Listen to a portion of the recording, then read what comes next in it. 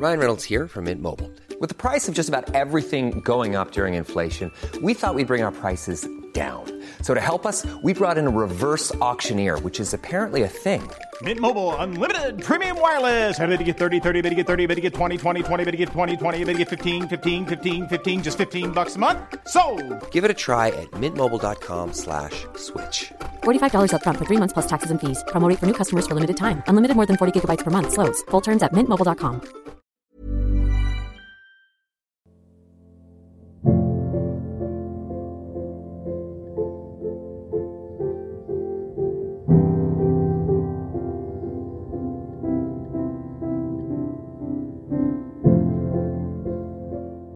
Hej och välkomna till förundersökningspodden med Dag och Acke. I dagens avsnitt ska vi prata om kvinnan i Lund som tog med sin 2-årige son och åkte till Syrien för att ansluta sig till Islamiska staten. Hej Acke, hur står det till? Det är bra. Det är mycket olika skolprojekt etc. som är igång. Men det funkar tycker jag. Det var väldigt länge sedan vi spelade in. Ja, precis. Tråkigt. Mycket. Men det beror ju faktiskt inte på att vi har haft mycket att göra, utan det är ju för att det inte har hänt så där jättemycket heller. Vi måste ju ha rättsfall som är intressanta. Ja, precis. Och det är väl där någonstans som bristen har funnits. Sen så har det varit lite sjukdom och lite sådana saker emellan också. Men framförallt kanske att det inte har hänt någonting, att det inte har gått till åtal sådana fall som vi kan bygga program runt. Precis. Att det har hänt saker, det har det ju. Ja. Men som sagt, hela förundersökningsprocessen måste vara klar innan vi kan titta på den. Idag så har vi läst en väldigt, väldigt intressant förundersökning. Och precis som vi sa här i Poan så handlar det om den kvinna som i media lite slarvigt har kallats för IS-kvinnan. Det rör sig om en kvinna som åkte ner till Syrien år 2014 tillsammans med sin son. Och vi har 3 stycken huvudpersoner i det här. Och det är mamman som vi har valt att kalla för Ines. Hon är idag 31 år gammal och åkte till Syrien 2014 när hon var 24. Vi har pappan till det här barnet då, som vi har valt att kalla för Malik. Och sen så har vi sonen som vi kallar för Hadi. Han är idag 8 år gammal, men han togs med till Syrien när han var 2 år gammal. Ja, hon åtalas för grov egenmäktighet med barn. Ja. Det hela startar den 30 augusti 2014 och det är då som Malik anmäler till polisen att hans exfru Ines har tagit deras gemensamma barn, deras son Hadi, till Turkiet. Och i den här anmälan då i förundersökningen så står det att Hadil är 2 år gammal och att Ines har sagt att de ska åka på semester den 28 augusti. Och Malik och Ines har varit separerade ett tag. Han bor i Stockholm, hon bor i Landskrona tror jag, va? Ja, vid detta tillfället så bor hon i Landskrona. Ja. Så han har åkt ner till Skåne för att hjälpa till med ett pass till sin 2-årige son. Det kan vi förklara att för alla som kanske inte vet det är att om man har ett barn som är inte myndigt så måste bägge föräldrarna alltid vara med på en polisstation. Eller en passenhet kanske det är man hämtar ut det på. För att skriva under att man tillåter då barnet att få ett pass. Ja, så Malik var ju helt okej med det här. Och han visste att de skulle åka. Men den 29 augusti, alltså dagen efter att hon har åkt, så får han ett telefonsamtal från Ines där hon säger att hon befinner sig i staden Urfa i Turkiet. Och sen så ger hon telefonen till Hadi som säger: pappa, ring inte mig mer. Och det här gör ju Malik väldigt orolig. Dels för att han säger att sonen aldrig skulle säga något så här. Och dels för att Urfa inte är nummer 1 semesterorter att åka till i Turkiet. Nej, det är en stad som gränsar mot Syrien. Och som många som ansluter sig till Islamiska staten hamnar i precis innan de går över gränsen till Syrien. Det är någon typ av transitstad. Ja, det skulle man faktiskt kunna säga ungefär. I anmälan så säger ju Malik också att Ines verkar ha radikaliserats den senaste tiden. Han har sett på Facebook till exempel att hon gillar sidor som stöttar IS och att hon ska också ha sagt att hon vill göra en hia. Vad var en hija för någonting? Okej. Det heter väl kanske hijja egentligen. Okej, du är lite bättre på... Ja. Ja, men det innebär att man vallfärdar till en stat, alltså en muslimsk stat, för att man ska leva där enligt då religionens alla regler, skulle man kunna säga. Mm. Den 5 september 2014 så förhör man Malik. Och han berättar då har han fått reda på lite mer information. Han berättar att Ines har pantsatt saker för 4 000 kronor innan hon åkte. Hon har handlat varor på kredit för ytterligare 15 000. Och hon ska ha haft kontakt med en man som befinner sig i Raqqa. Alltså, det är ju en stad som senare kommer bli huvudstad för den Islamiska staten. Så den ligger mitt i smeten där. Precis. Det framkommer i förundersökningen också att Säpo har kontaktat Malik i samband med att det här ärendet har kommit in till polisen. Ja, precis. Alltså, Malik får ju mycket information, dels från sociala medier, men också från den mostern i Landskrona som Ines har varit hos. Ja. Ines har tidigare bott hemma hos sin mamma som bor i Västergötland, på en ort där. Men den mamman har gått bort och då har Ines flyttat med sin son till Landskrona. Och den mostern är ju också... Hon förhörs också. Hon blir helt förskräckt när hon får höra att barnet har fått ett pass. När hon får veta att barnet har fått ett pass. Och det visste inte hon om. Och hon säger i förhör att om jag hade vetat det så hade jag aldrig släppt iväg dem. För att hon förstod nog att Ines var på väg. Ja, visst. Man kan väl säga lite så här. Pappan blev lurad på det här passet igen. Ja, kanske inte lurad. Alltså, han tror ju säkert genuint att de bara ska åka på semester till Turkiet. Ja, Ines har ju sagt att hon behöver liksom lite tid för sig själv att ta igen sig. Den här mammans bortgång har gått hårt åt henne. Och förmodligen också separationen och sådär. Det är nog lätt att köpa den förklaringsmodellen att hon behöver komma iväg en stund. Men alltså när man läser de här inledande förhören med Malik, så särskilt som småbarnsförälder själv, så det vänder sig i magen. Det är ju full panik för honom. För han säger att han vet ju inte om han någonsin ska få se sin son igen. Nej, precis. Och det får man ju också veta från Ines moster. Att hon säger att de har antagligen stuckit för gott. I förundersökningen, den börjar ju med det här inledande förhöret, men sen så händer liksom ingenting förrän nästa förhör med Malik när man går igenom den här förundersökningen, och det är den 9 december 2020, alltså förra året, för drygt 2 månader sedan. Då har Ines varit borta med Hadi i 6 år och 4 månader, och hon har gripits på Arlanda en dryg vecka tidigare. Tillsammans med sonen. Ja, precis. Och 2 barn till. Och det har man ju haft koll på. För att man håller regelbundna kontakter med de här kvinnofängelserna. Eller det kanske inte bara är kvinnor som sitter på de fängelserna. Jo, ja, men det är någon typ av blandning mellan flyktingläger och fångläger som är under kontroll av SDF. Syrian Democratic Forces. Som har koll på det här, och de har ju ganska noggranna listor över vilka personer som har varit i de här lägren, och Ines har varit där tillsammans med sina barn. Och det kommer vi komma lite längre fram i det här avsnittet till, just att de har lite extra koll på just Ines i det här fånglägret. Vi kan väl säga så att efter att Ines har försvunnit från Sverige så gör man ju flera förhör. Man kommer inte bara in här så fort hon kommer tillbaka till Sverige. Polisen pratar med hennes bästa kompis, genomför många förhör. Den här bästa kompisen, hon säger ju att hon har regelbunden kontakt med Ines. När hon förhörs i januari 2015 så var det bara 6 dagar tidigare som hon pratade med Ines till exempel.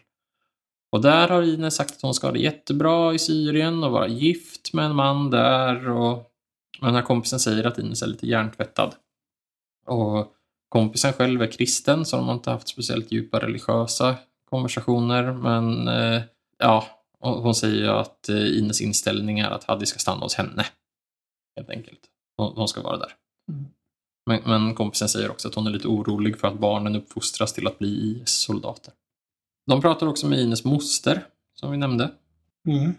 Hon förhörs ju flera omgångar för att man har kunnat se att hon har också regelbunden kontakt med Ines. Hon berättar till exempel att Ines har fött ett barn 2017.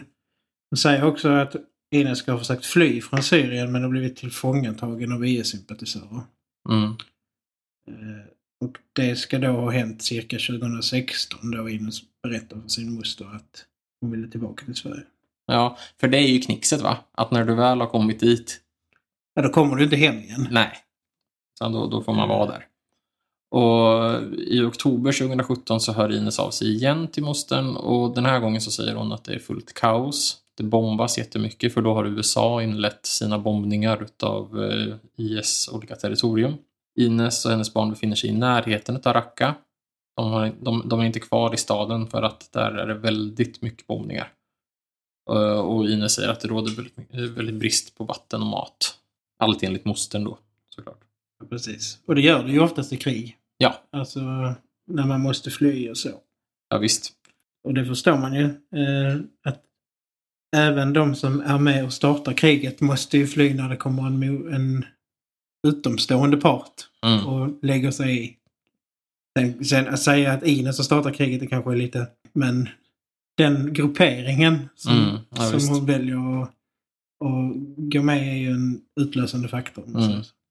2018 så förhörs mostern igen och nu uppger hon att Ines har hört av sig på nytt och säger att hon och barnen mår bra men att de befinner sig i ett fångläger som heter Al-Malikia. Någonting sånt. Ja, precis. Och ja, det kommer också rapporter från mostern om att det är fruktansvärda förhållandena i de här fånglägren. Och att barnen svälter, det är mycket sjukdomar som härjar.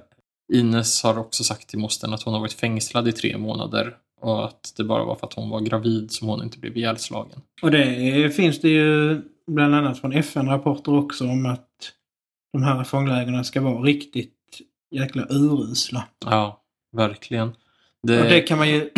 Alltså så här, jag vill inte säga att jag förstår det. För det gör jag inte för jag tycker att det är hemskt med fångläger och så.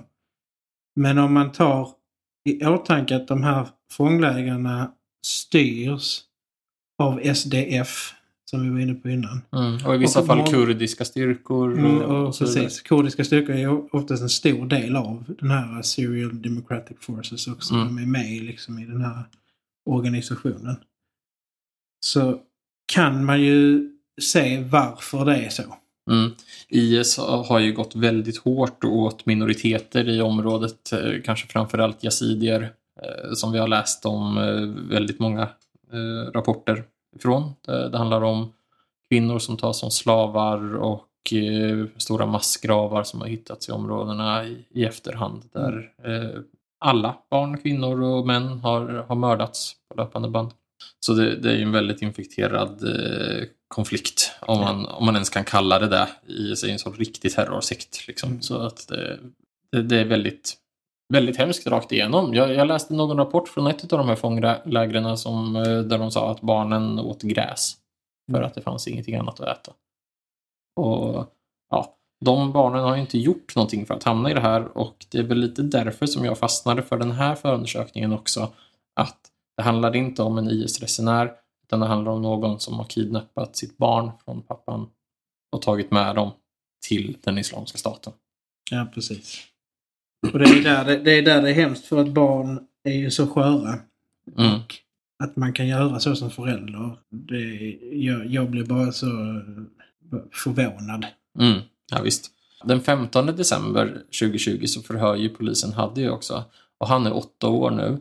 Och det, förutom att det är fullständigt hjärtskärande att läsa hans berättelse så är det också en otroligt fascinerande och extremt ett viktigt tidsdokument på något sätt, hela det här förhöret. För att det är ett barns berättelse om ett fångläger som ett av de värsta fånglägren som finns just nu.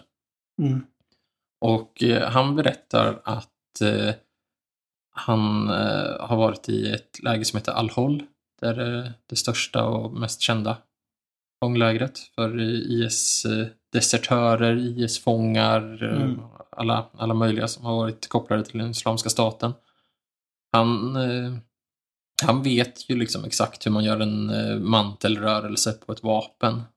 Kommer fram i det här förhöret. Och han berättar hur de har haft en skolgång. Hur hans båda yngre systrar föds i det här lägret. Och ja, hur livet är där. Maten smakar dåligt. De bor i tält. Det är liksom en stor rullians på människor. Ja, precis. Sådana saker. Han berättar att lärarna är ganska elaka förutom en kvinna som han tyckte väldigt mycket om. Och så. Det är ju som du säger, det är väldigt hjärtskärande att läsa det här. Och läsa förhör med en liten pojke som har... Ändå det känns som att han har tvingats bli stor väldigt snabbt. Alltså att han har fått ta någon slags fadersgestalt. Ibland nästan till och med för sina yngre syskon. Ja, jag tänkte det också att han ger ju väldigt mogna svar. Det här, han är ju mångspråkig i följd av detta. Han pratar arabiska, turkiska, svenska, engelska. Han pratar inte så mycket svenska. Nej, han förstår svenska. Det kan man ju läsa i förhören, eller efter att man har läst några förhören så förstår man att förhören som vi läser är översatta till svenska. Men han säger ofta i förhören, jag förstår vad du säger till den här vad är det, förhörsledaren då. Ines, när hon har varit på plats där i Syrien, så har ju hon har ändå hört av sig ibland till Malik. Han säger att han har hört av henne kanske 2-3 gånger om året. Och när hon väl hade kommit in i Syrien 2014 så har hon meddelat att nu är de där de ska vara. Men Malik säger också att vid ett tillfälle så var det helt tyst i 2 år. Och han berättar i förhör att han visste ju då inte om hans son levde eller var död. Han beskriver det här som fullständig tortyr. Och det har man ju väldigt lätt för att förstå. Med tanke på att det är en krigszon och att det blir helt tyst i 2 år. Vad gör man då? Ja. Men jag förstår inte hur inte pappan har gått under. Alltså. Ja. Men det finns väl en kämpaglöd, antar jag, i alla. Det finns ett väldigt intressant förhör också i den här förundersökningen med en militär just från Syriens demokratiska styrkor, eller SDF då. Och den här militären har haft ansvar för de som sitter i deras läger. Så han har stenkoll på Ines. Han berättar att hon först har suttit i Al-Hol och sedan flyttats till ett läger som heter Al-Roj, eller Al-Roj. Och det var från det lägret som hon lyckades fly och ta sig till Turkiet. Och han säger att det är extremt svårt att ta sig ut från Al-Roj. Det är stor rigorös säkerhet, men det går genom att betala stora summor till någon som kan smuggla ut dem. Precis. Och det måste ju, om man tänker så här, de pengarna måste ju ha kommit från någon annanstans, för de har inga pengar själv i det här läget. Men han berättar ju i förhören att de vet om att hon planerade resan. Hon var en sympatisör till IS. Hon visste precis var hon skulle åka. Och hon visste allting innan hon reste i princip. För att det har hon erkänt hos oss. Ja, för de har ju förhört henne. Ja, precis. Också i sin tur. Och där kan man ju lite vara så här... Eller jag kan ju vara lite skeptisk. För jag undrar hur de här förhören har gått till. Jag tror att man erkänner ganska snabbt om förhören börjar lida mot liksom nästan tortyrliknande förhållanden. Nu vet jag inte om det har varit så, men alltså bara att leva i de här lägena är ju inte jättelätt för psyket, kan jag tänka mig. Enligt den här militären så berättar han att Ines först bodde i Raqqa, och när IS tog över Raqqa så flydde civilbefolkningen eller blev dödade, och då stal IS de bostäder som fanns där. Och det hände ungefär 2014. Så den här militären säger att vi i SDF återtog Raqqa 2017. Vi drev ut IS. Men de vet om att det hjälpte till med det administrativa för Islamiska staten och värvade kvinnor i Europa till IS. Och det här har ju rapporterats mycket i media också, att Ines har haft en central roll i propagandan för att få dit fler människor. IS. Och det var där du var inne på lite, antar jag. Here's a cool fact. A crocodile can't stick out its tongue. Another cool fact, you can get short-term health insurance for a month or just under a year in some states. United Healthcare short-term insurance plans are designed for people who are between jobs, coming off their parents' plan, or turning a side hustle into a full-time gig. Underwritten by Golden Rule Insurance Company, they offer flexible, budget-friendly coverage with access to a nationwide network of doctors and hospitals. Get more cool facts about United Healthcare short-term plans at uh1.com. If you're looking for plump lips that last, you need to know about Juvederm lip fillers. With Juvederm Volbella XC and Juvederm Ultra XC, your lip look, whether it's subtle or bold, can last up to 1 full year with optimal treatment and no additional maintenance. Find a licensed specialist and see if it's right for you at Juvederm.com today. That's JUVEDERM.com. Add fullness to lips in adults over 21 with Juvederm Volbella XC or Juvederm Ultra XC. Do not use if you have severe allergies or a history of severe allergic reactions, or if you're allergic to lidocaine or the proteins used in Juvederm. Tell your doctor if you have a history of scarring or taking medicines that decrease the body's immune response or that can prolong bleeding. Common side effects include injection site redness, swelling, pain, tenderness, firmness, lumps, bumps, bruising, discoloration, or itching. As with all fillers, there's a rare risk of unintentional injection into a blood vessel, which can cause vision abnormalities, blindness, stroke, temporary scabs, or scarring. For full important safety information, visit Juvederm.com. Han berättar ju att hon har inte åkt till ES för att vara hemmafru. Nej. Utan att hon har liksom varit någon planerad sympatisör eller propagandamaskin för att ta dit andra som kanske har lite de här tankarna. Men inte riktigt har tagit steget. Ja, han säger att Ines har inte dödat folk vad vi vet, men hon har hjälpt till. Det är en farlig person och hon är misstänkt för terrorbrott och krigsbrott hos oss. Och den här militären säger också i förhör att STF diskuterar med utrikesdepartementet i Sverige om hur de ska få henne utlämnad till Syrien för krigsbrott. Så den här rättsprocessen som hon möter i Sverige gällande grov egenmäktighet mot barn, det är inte hennes största problem. Nej, men samtidigt så måste man ju, nu var det så himla länge sedan jag läste internationell lag, det läste jag ju en del på universitetet. Men för att få någon dömd för krigsbrott så måste det gå genom vissa internationella domstolar. Och då kan man inte bara lämna ut någon till Syrien som är svensk medborgare, utan det måste gå via den internationella krigsförbrytartribunalen i Haag, tror jag det heter. Och där kan man då bli dömd för krigsbrott. Tror jag i alla fall. Jag är inte helt säker. Men det är inte så lätt som att man bara blir utvisad. Nej. Som vi sa så var det den 30 november 2020 som Ines kom tillbaks till Sverige.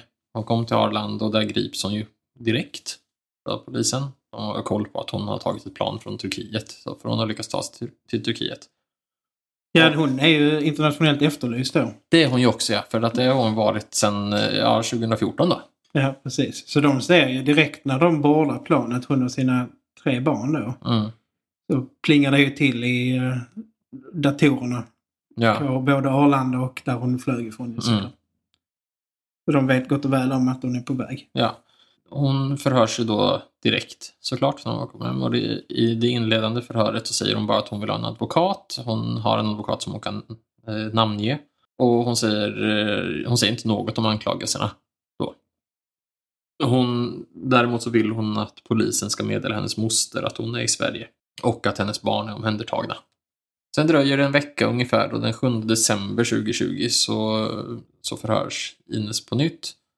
Hon är ganska kort i tonen, kan man väl säga. Hon berättar sammanfattningsvis att hon direkt togs till fånga när hon kom till Syrien. Att någon tog hennes mobiltelefon och att hon och sonen blev inlåsta i ett hus och att det var därför hon inte kunde höra av sig till pappan. Hon säger att hon gifte sig 2016 med en man som senare blev pappa till hennes 2 döttrar. Och 2017 säger hon att hon kom ut, men att hon direkt satte sig i ett fångläger.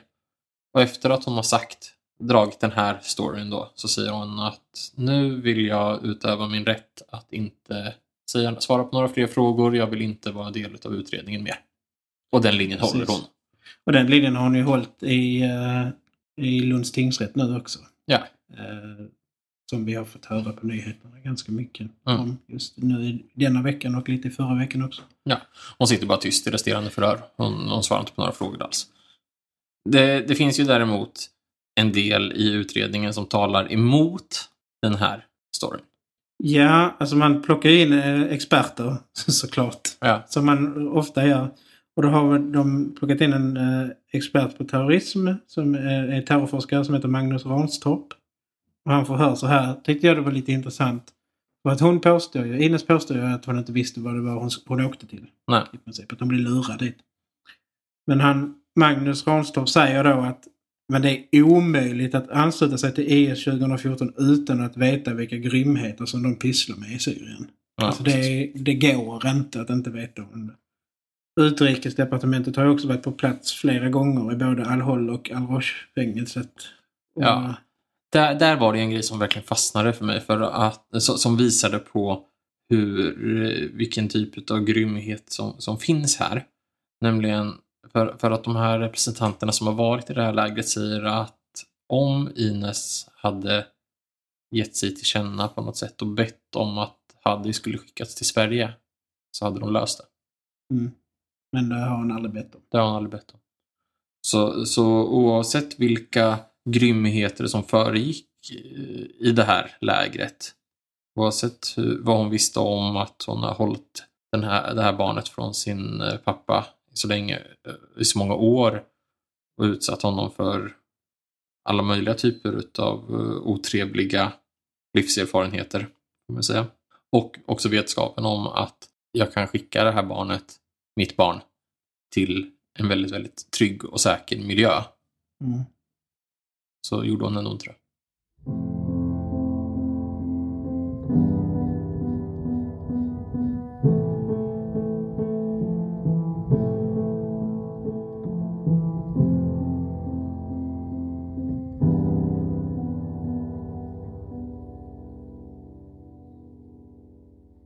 Sen vet man ju inte huruvida de här från UD faktiskt har pratat med henne eller inte. Nej, hon kanske inte har gett till känna alls. Men hon hade möjligheten. De här representanterna har funnits där och gjort sig själva synliga. Liksom. Så hade man hade hon velat göra det så hade hon kunnat göra det. Det finns ju också en hel del skärmdumpar från Ines Facebook-konto i förundersökningen. Och det är framförallt en konversation som jag noterade lite då, att det är när Ines lägger upp en bild där hon håller i ett vapen. Och då utspelar sig följande konversation på Facebook. Och det är en okänd person som börjar kommentera. Skärp dig och kom hem. Tänk på din son. Ines svarar då att hundar kommer alltid skälla. Min son har det bättre än någonsin och är trygg. Att jag la upp en bild på ett vapen betyder inte att jag går runt och mördar folk. Men fördomar kommer alltid vara, och beklagliga är att ni styrs av media. Jävla nötter är ni. Fy fan för dig. Att ta din 2-åring som inte varken kan säga bu eller bä. Han vet ju inte bättre. Sluta nu. Vad enligt dig är så hemskt här? Men vad fan, du går med i IS. Fattar vi inte på dig hur det kan vara så självisk. Om bara du hade åkt så hade det inte varit någon. Men att ta med dig grabben. Fegt. Jävligt fegt. Haha, vilken skojare. Vad är det du tror jag gör? Går ut och krigar? För er som inte förstår, vi krigar inte. Jag sitter hemma och äter godis. Vad är problemet?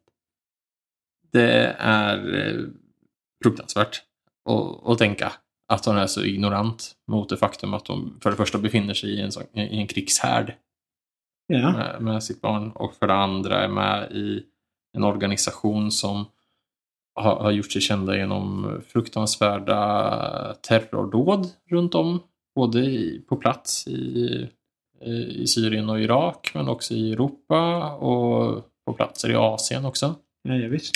Men också som har ägnat sig åt otroligt grova våldsbrott. Jag tänker på de här offentliga avrättningarna som har varit. IS har ju kastat ner homosexuella män från hustak, filmat detta, skickat ut som propaganda. Han har genomfört offentliga halshuggningar. Ja, precis. Utav journalister, utav hjälparbetare, utav utländska personer som har varit på plats, på olika observatörer ibland. Ja, och bara det får mig att tänka på hur jäkla skadade barnen måste ha blivit av det här. Och det får man också reda på lite i förundersökningen, att barnen har tagit skada av det i att jag tror att de inte, alltså vissa barn inte riktigt förstår om det är verklighet eller om det inte är verklighet. Ja, man märker också i förhöret med Hadi att han är väldigt tudelad till det här. Han säger att han vill berätta någonting för polisen, men han liksom vågar nästan inte göra det. Men efter att de har pratat ett tag så säger han att han vill nog ändå berätta vad det är nu. Och då säger han att han vill berätta att han saknar sin mamma.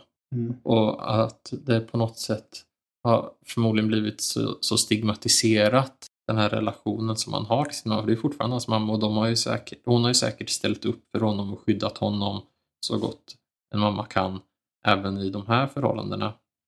Och även om det är hon som har satt honom i den här situationen, så har ju hon varit hans trygga punkt. Ja, visst. Så ja, fy fan. Jag tyckte att det var tufft att läsa förhöret med honom. Jag tyckte inte att det finns liksom... Han verkar ju inte skadad på något sätt eller traumatiserad på det sättet. Det framgår inte i förhören på det sättet. Men man vet ju att den här killen har förmodligen upplevt saker som inget barn ska behöva uppleva. Nej, absolut inte. Ett barn som är så pass liten, eller ett barn överhuvudtaget. Jag tycker. Ja, visst. Andra saker som talar emot Ines version att hon har kommit ner till Syrien och egentligen bara suttit inlåst i 6 år är ju att hon har ägnat sig ganska mycket åt propagandaverksamhet på sociala medier helt öppet också. Hon har lagt upp en bild på ett automatvapen med texten My new best friend, min nya bästa kompis. Hon uppdaterar på Facebook att hon har flyttat till en stad i Syrien, lägger upp propagandabilder för IS och så vidare. Och sen kommer en intressant grej, för de här Syrian Defense Forces griper då Ines man i Syrien. Alltså den mannen som hon då har åkt dit för. Och han säger att han har finansierat sin vistelse i Syrien genom pengar från Ines familj. Ja. Och det tyckte jag var lite så här, va? Säger han bara det? Eller är det så? Det är svårt och det framkommer inte. De gräver inte djupare i det här egentligen. Nej, men det är ju alldeles säkert någonting som ligger på Säpos bord. Ja, precis. Och den här mannen då som hon åker ner till Syrien för att då gifta sig med är ju, vad är han? Han är från Tunisien. Ja. Han har arbetat som sjuksköterska i Islamiska staten och sedan chaufför i Raqqa. Och han gick med i IS 2015, skriver de. Han försökte också lämna IS, och det är möjligt att de gjorde det tillsammans då. För han greps och sattes i fängelse av IS för att ha kontaktat sin mamma och försökt få pengar så att han kunde lämna Islamiska staten. Han släpptes 2016 och det var då som han flyttade från Raqqa med Ines då. Och att man har den här kollen på Ines man är ju dels via den här kontakten som polisen i Sverige har haft med STF, men det finns också uppgifter i förundersökningen från FBI i USA som har de har ju rapporter där Ines och Ines man nämns. Och i dokument från STF så är hon listad som misstänkt för terrorrelaterade aktiviteter. Och det är inte så konstigt att FBI har den informationen. Amerikanska styrkor har ju varit nere i Raqqa, och amerikanska underrättelsestyrkor har också varit nere i Raqqa såklart. Visst är det så? Eller nere i Raqqa kanske man säga. Nere hur man räknar från Sverige. En sak som också görs klart i förundersökningen är att Ines grips i Turkiet redan den 20 augusti. Alltså 3 månader innan hon kommer till Sverige. Och då grips hon tillsammans med sina 3 barn. Och det finns en liten del i förundersökningen som visar att Ines ringde till det svenska generalkonsulatet i Istanbul den 15 september. Och förklarar för den lokala anställda där som tog emot samtalet att hon befann sig hos den turkiska utlänningspolisen. Och Ines har då uppgett att hon ringer från ett fast nummer på den platsen hon befann sig, så att man kan nå henne på det här. Och att hon har fått tillåtelse att ringa det här samtalet. Och i det här samtalet så berättar hon för den lokala anställda att hon är IS-anhängare som åkte till Syrien från Sverige 2014. Och att hon säger att hon är svensk medborgare och att hon kräver hjälp av svenska myndigheter att få ett nytt pass för att komma tillbaka till Sverige. Det är lite magstarkt att känna att någon kräver det. Ja, men hon vet också vad hon har för rättigheter. Men det är svårt att inte tänka att så här, ja, nu passar det. Jo, precis. Det är ju klart. Ja, rakt igenom en ganska gräslig förundersökning att läsa. Den är ganska kort. Den är bara runt 300 sidor. Du var förvånad över det? Ja, men jag var förvånad över det till en början. Men sen insåg jag att åtalet handlar ju bara om egenmäktighet med barn. Och därav så tror jag att den är så pass kort. Huruvida Ines kommer att dömas av en internationell krigsdomstol eller så. Eller bli utlämnad till Syrien. Det återstår ju att se. Jag tror inte att Sverige kommer att utlämna henne till Syrien.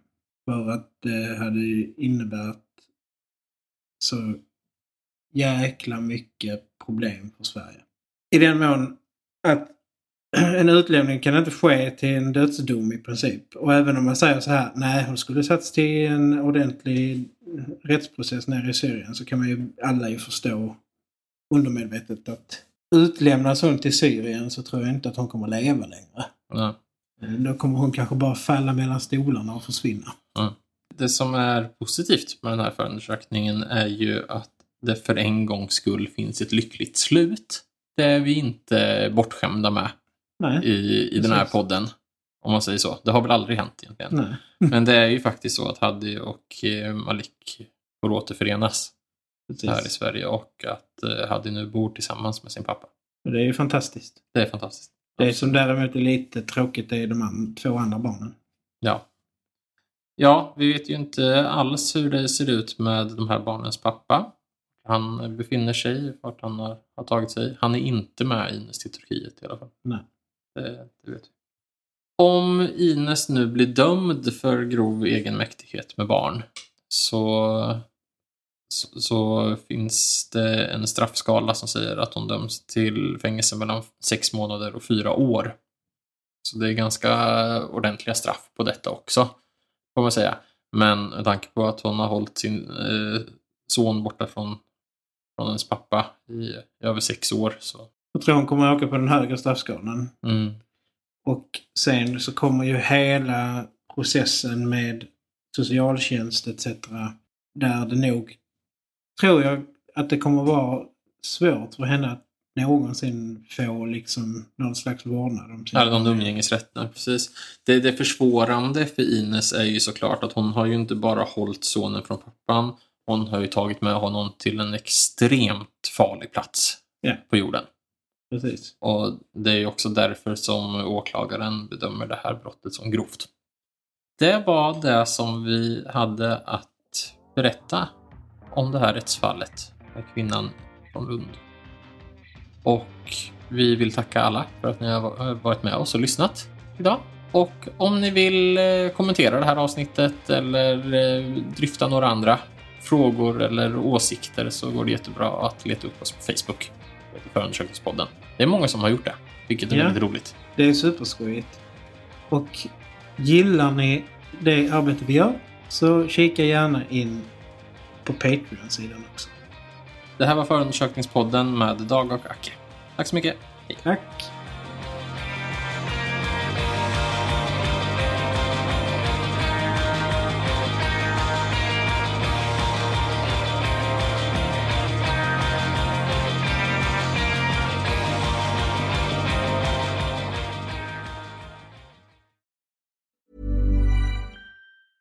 Even when we're on a budget, we still deserve nice things. Quince is a place to scoop up stunning high-end goods for 50 to 80% less than similar brands. They have buttery soft cashmere sweaters starting at $50, luxurious Italian leather bags, and so much more. Plus, Quince only works with factories that use safe, ethical, and responsible manufacturing. Get the high-end goods you'll love without the high price tag with Quince. Go to quince.com/style for free shipping and 365-day returns. Planning for your next trip? Elevate your travel style with Quince. Quince has all the jet-setting essentials you'll want for your next getaway, like European linen, premium luggage options, buttery soft Italian leather bags, and so much more. And is all priced at 50 to 80% less than similar brands. Plus, Quince only works with factories that use safe and ethical manufacturing practices. Pack your bags with high-quality essentials you'll be wearing for vacations to come with Quince. Go to quince.com/pack for free shipping and 365-day returns.